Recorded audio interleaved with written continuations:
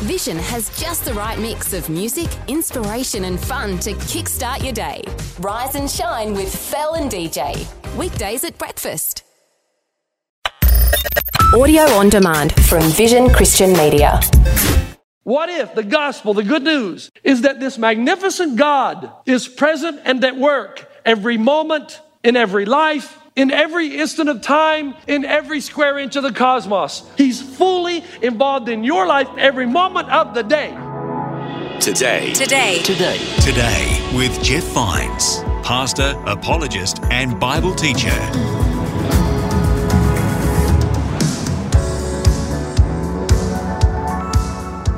Hello and welcome. My name is Bill and this is Today with Jeff Vines. We're about to hear from Pastor Jeff with more from his Simple Truths series. The whole series is available on your podcast app or broadcast on this station. Today, Pastor Jeff continues to encourage us to trust that God can carry us through the trials he allows us to experience. Let's join Pastor Jeff now as he preaches from John chapter 7, verse 37, which reads, "On the last and greatest day of the festival, Jesus stood and said in a loud voice, 'Let anyone who is thirsty come to me and drink.'"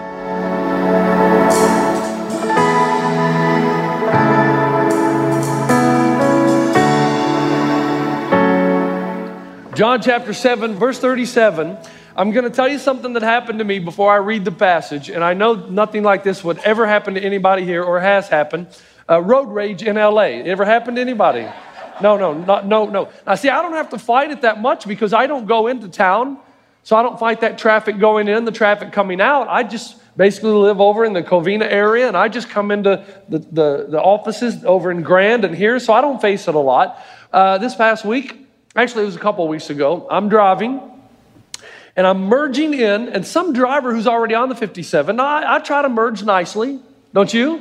I'm trying to merge nicely. So I notice that he doesn't want to let me in. So at first I speed up so I don't slow him down. And then I realize he's not going to like that. So he speeds up. So I slow down. I say, fine, go ahead and I'll come in after you. Well, he sees that I slow down, so he slows down. And it's like he's not going to let me in, doesn't matter what. Does that ever happen to you? And then it's like he's going to run me off the road then. I'm just trying to be Mr. Nice Guy. But then, of course, when that didn't work, I became Mr. Mean Guy. Now, that just ticked me off. And I'm a pastor, and I know that, and I've got my daughter in the car, and I don't really want her to see how I act, but she's seen it before, unfortunately. And I'm really mad. Does that ever happen? Is there something that swells up within you that you don't know where it comes from, but it's not a good thing? It's not of God. It's from the other place. It's like a monster, it's almost like you're possessed because you stop thinking. Now, what's really scaring me right now is I'm seeing some of you men, you're dazed right now. You're thinking about that last night, aren't you? That happened 2 days ago. I'm really concerned that we're supposed to be different. So I'm driving around, and I think, okay, that's it. And I'm not thinking. At this point, emotions are just running. So you're not thinking rationally. And I think, okay, how can I get this guy without letting my daughter see? So I said, I'm going to speed up, and I'm going to do what most men do. Speed up, go around him, and just give him the look. That's all you got to do. It's like, that's all you got to do. Now, this guy's ready for the look. He's obviously experienced it before. And so as I speed up to go around him, he can't speed up to pass me because there's a car in front of him now. So I speed up. He doesn't even look at me. I wrote it down. He gave me a hand gesture. That's the nicest way I can say it. And he didn't even wait for me to get around on the other side. He just held it up. He wasn't going to make any eye contact. He just held it up and waited for me to see it as I passed because he knew I'd be looking. Now, Dane Johnson says that's why he carries a Bible in his passenger side, and he just lifts it up when he gets that. Now, to me, I'm not sure what good that would do. That wouldn't make me feel better. And again, I'm looking at some of you men, and you're not laughing because this is too real to you. I realize that. But there's something within me that just started to rise, and it was not pretty. And I wonder how am I going to deal with this? Now, I want you to remember that, especially because I'm thinking, you know what? Doesn't this guy know that I'm in a hurry to get to my office so I can write a message on how the kingdom of God can become a reality in my life? And he's holding me up. You see how that's going? So all that starts to fire. Now, I want you to remember that, and I want you to pull it back in later because remember what we said last week? We said that a lot of people have reduced the gospel to the minimal entry requirements to get into heaven when you die. But Jesus came and he said the gospel is more than that. Now stay with me. To me, this is like gold. And it's something that it's been developing in my life over a period of time. Yes, it is true that the gospel is this, that we're separated from God because of our sin. And the cross of Jesus Christ enables us to cross over because God sees us as righteous now because we've paid the penalty for our sin. That's true. But the gospel is about more than that. Jesus said he was a kingdom bringer and that he wanted to issue in this promised life to you and me. That everything we're looking for, significance, hope, love, contentment, that what I call deep self-satisfaction, where every day when we get up is a life of joy, looking forward to the day, and everything is just good. That kind of life, the promised life. Jesus says you don't have to wait to heaven, man. It's right now. It's your life, and you can have it. All you got to do is walk in. But you and I also know the reality that that's not our life, as I just demonstrated to you about what I did on the 57, that there's a huge gap. How do we fill it? Now listen, please follow me today. Nobody ever told me this when I was growing up. My pastor never told me there's a way to bridge the gap. There's a way the gap is closed, and it's not by working harder. It's not. What is it then? Well, it starts with Jesus' words in John 7:37.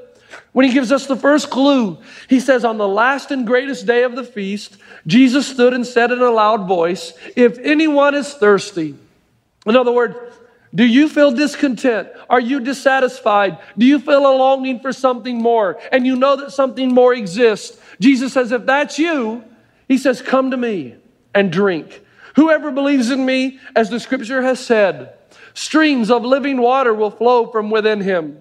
Now listen, just carefully. I'm assuming you actually want to learn the Word. You would actually want to know what the Word says about your life. That you don't want me to stand up here every weekend and tell you 3 funny stories, bring you to tears, and then say, let's go home. You'd actually like to learn what the Word says, right? I'm assuming that. Okay, if that is true, then we got to do some hard work here. Because the old King James Version, it says, out of his belly will flow streams of living water.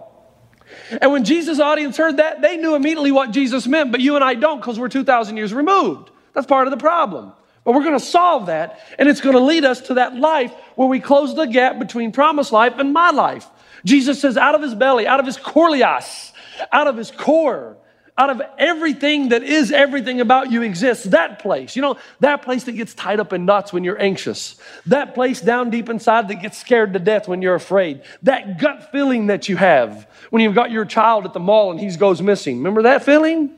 That deep gut feeling where your temples throb when you're angry because somebody cut you off on the 57. The real you way down deep. Jesus says that place that is unsatisfied, that wants something more, that is discontent. Jesus says, if you will follow me, then out of your belly will flow living water. That right down in your gut, you'll be flowing with energy, hope, love, power, purpose, fulfillment, freedom. And that is not my life. It's not your life, if we're honest. And we want to close the gap, but we don't know how. But Jesus says when you do close it, oh my goodness, you wake up, you got energy, fulfillment, contentment, peace, everything that you're looking for in other areas, in other arenas, you now find. And this amazing life gets painted in the New Testament, 1 Peter 1:8. Though you've not seen him, you love him. And even though you don't see him now, you believe in him and are filled with inexpressible and glorious joy. Now, do you think those are just kind words, nice words in the Bible, or is it a reality? He goes on to say that these type of people that he's talking about, who've closed the gap, who are experiencing the promised life, they have ridded themselves now of malice, deceit, hypocrisy, envy, slander. They've humbled themselves under God's almighty hand. Now, how many of you in the audience would right now say that pretty much describes your life? You are a life filled with inexpressible joy. And you've rid yourself of malice and deceit and hypocrisy, envy and slander. And when people see you, they say, wow, look at you. Your belly is overflowing with living water. And you pretty much conquered humility. How many of you say that represents your life? Well, the answer to that question is no, neither do I. Who does? There is the gap and we want to bridge it. We want to close it. And we know that's related with how we experience what we need to experience in life. Now, here's the issue. Before we let this verse just kind of like come out and flow everywhere and we're all changed and we have a life-defining moment, the first thing we got to do is talk about how most people try to close the gap. I call it gap management strategies that you and I have been doing for so long because nobody ever told us it could be done a different way. 5 responses usually to the gap, and we think it's going to work, and it never does, and we wonder why, because it's not the Bible way. First of all, some people just try harder. They say to themselves, I'm just not being heroic enough. I'm going to close this gap by sheer spiritual elbow grease. I'm going to work harder. I'm going to pray longer. I'm going to read another book. I'm going to listen to another Jeff Vines sermon tape. Not that there's anything wrong with that, but I'm going to listen to another one. I'm going to learn more disciplines. I'm going to serve harder and work harder, and that ought to do it. You hear about somebody that gets up every morning at 4 a.m. and prays, and you say, wow, that must be how you close the gap. You got to get up earlier, and you get up at 4 o'clock. The problem is you're not a morning person. As a matter of fact, when you're up at 4 a.m., you're dazed and confused, you're grumpy and you're groggy, and nobody wants to be around you at 4. Not even Jesus wants to be around you at 4 a.m. But you say to yourself, this is hard, it's exhausting, and it's miserable, so it must be spiritual. It must be God's will for my life because it hurts and it's ugly, painful. But the secret is that your secret is you've been doing that all your life and you're spiritually weary. You're tired. You're kind of fed up. You say, man, I can't do this. My life, it's too hard. Do you know that you're the ones that Jesus said this to? Come to me. All you who are weary, I'll give you rest because you're missing it. Who did Jesus speak or reserve his most harsh words for? Religious people. Why? Because they kept writing reams and reams of paper that if you're going to close the gap, you got to do this, you got to do that, you got to do this, you got to do that. And everybody just kind of felt overwhelmed. Jesus says to them, you didn't know. Come to me. I'll give you rest. So other people, other than try harder, they just try to pretend. They know there's the gap. They know their life, promised life, does not look like this life, or their life doesn't look like the promised life. So you know what they do? They fake it. They decide they're just going to fake it. You ever met that kind of person? Their life is a miracle a minute. God does a miracle, oh God, every hour of the day. They smile all the time. Every prayer they've ever prayed, God answered. And every decision is a word from God.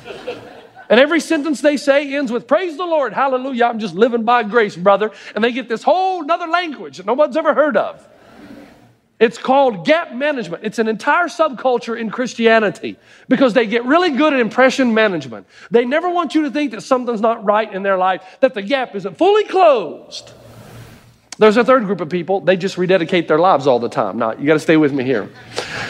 I never went to church camp when I was young. I went to basketball camp every summer. I lived my life on the basketball court.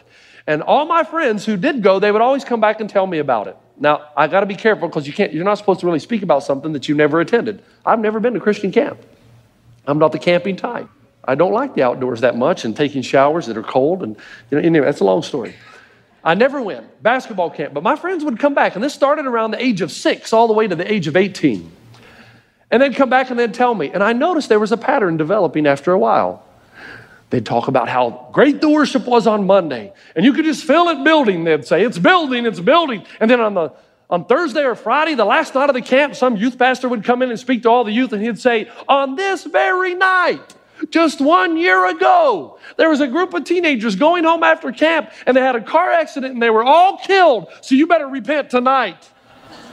And I kept hearing this story year after year, so that by the time I was 18, ready to graduate, I wondered how there were any kids left to go to camp.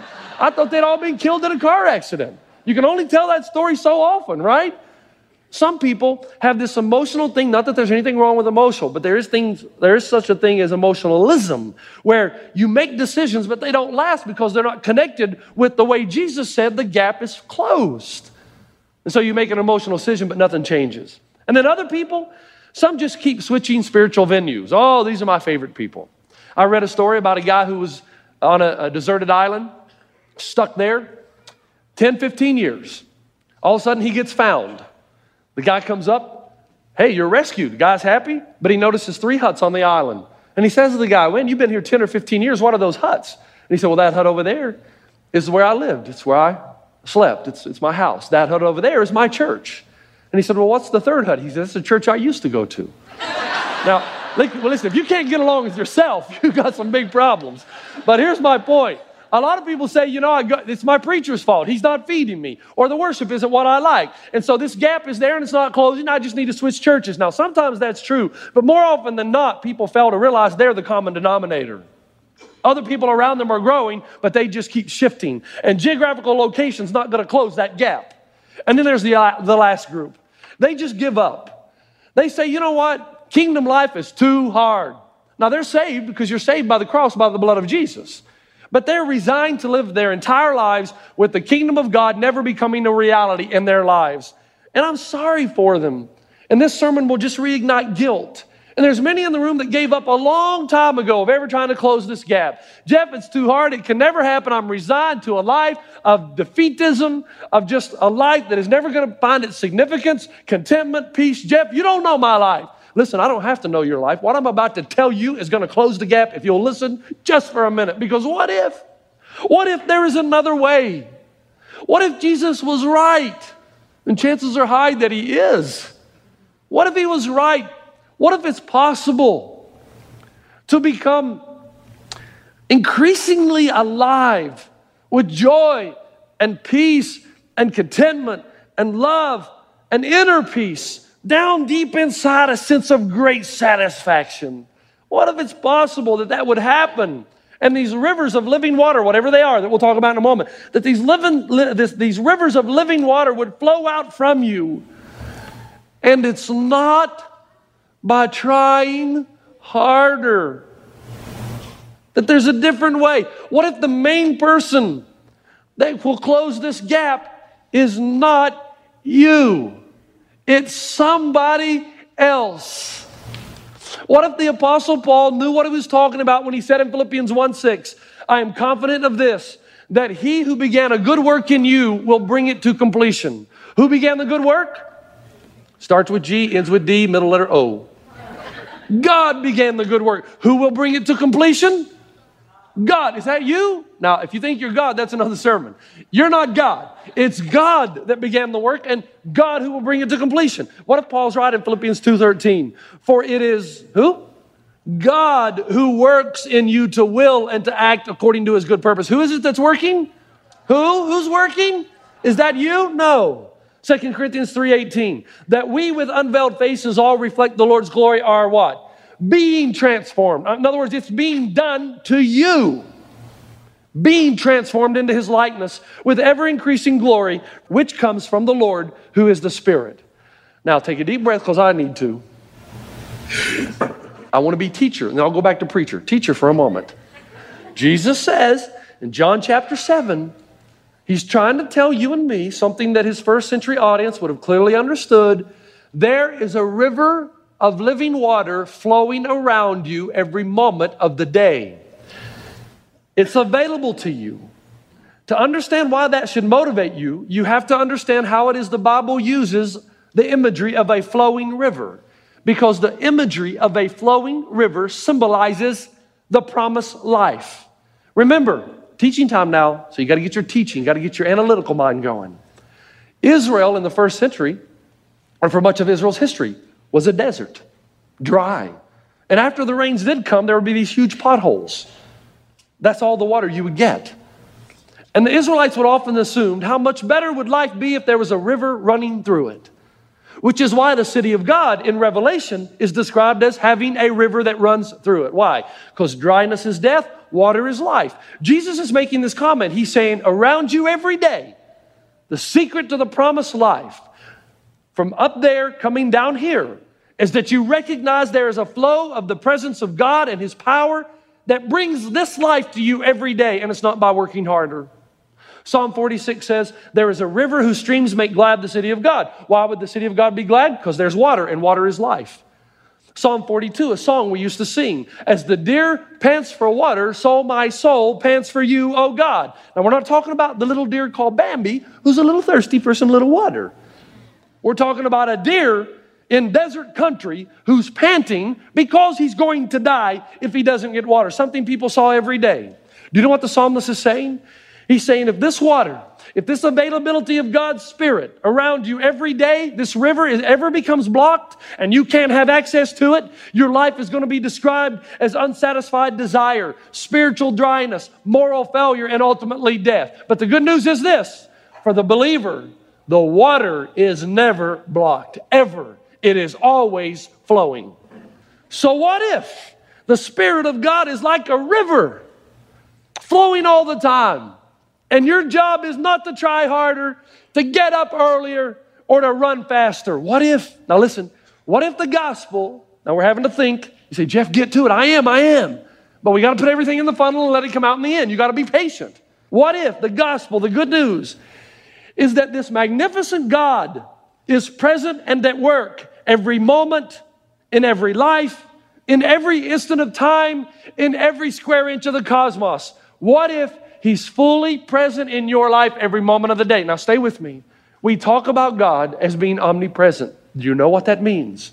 That means if I need God here, He's not busy in Chicago and I got to wait. It means that at every single moment, every millisecond, every passing moment, God is completely and fully involved in your life. He doesn't divide Himself up in everybody's life and only has time for one at a time. No, He is fully, because that's what it is to be omnipresent. He's fully involved in your life every minute, every millisecond, every moment of the day. You say, Jeff, what on earth is He doing? I'm glad you ask. I have a friend, stay with me. Got a friend in Hawaii. How many of you ever been to Hawaii? Okay, got a friend. I have a friend over there who wanted to teach me to surf. Now, I just can't do it. Now, I'm sorry. I know as a California boy now, which I'm not really, but I'm trying. I just can't surf. Hand-eye, I'm okay. Give me a basketball, baseball, football, golf, whatever. Hand-eye, I'm good. But ask me to use my feet to do something, forget it. And I can't balance on, I have a hard time walking just on flat ground. But he's trying to teach me to surf.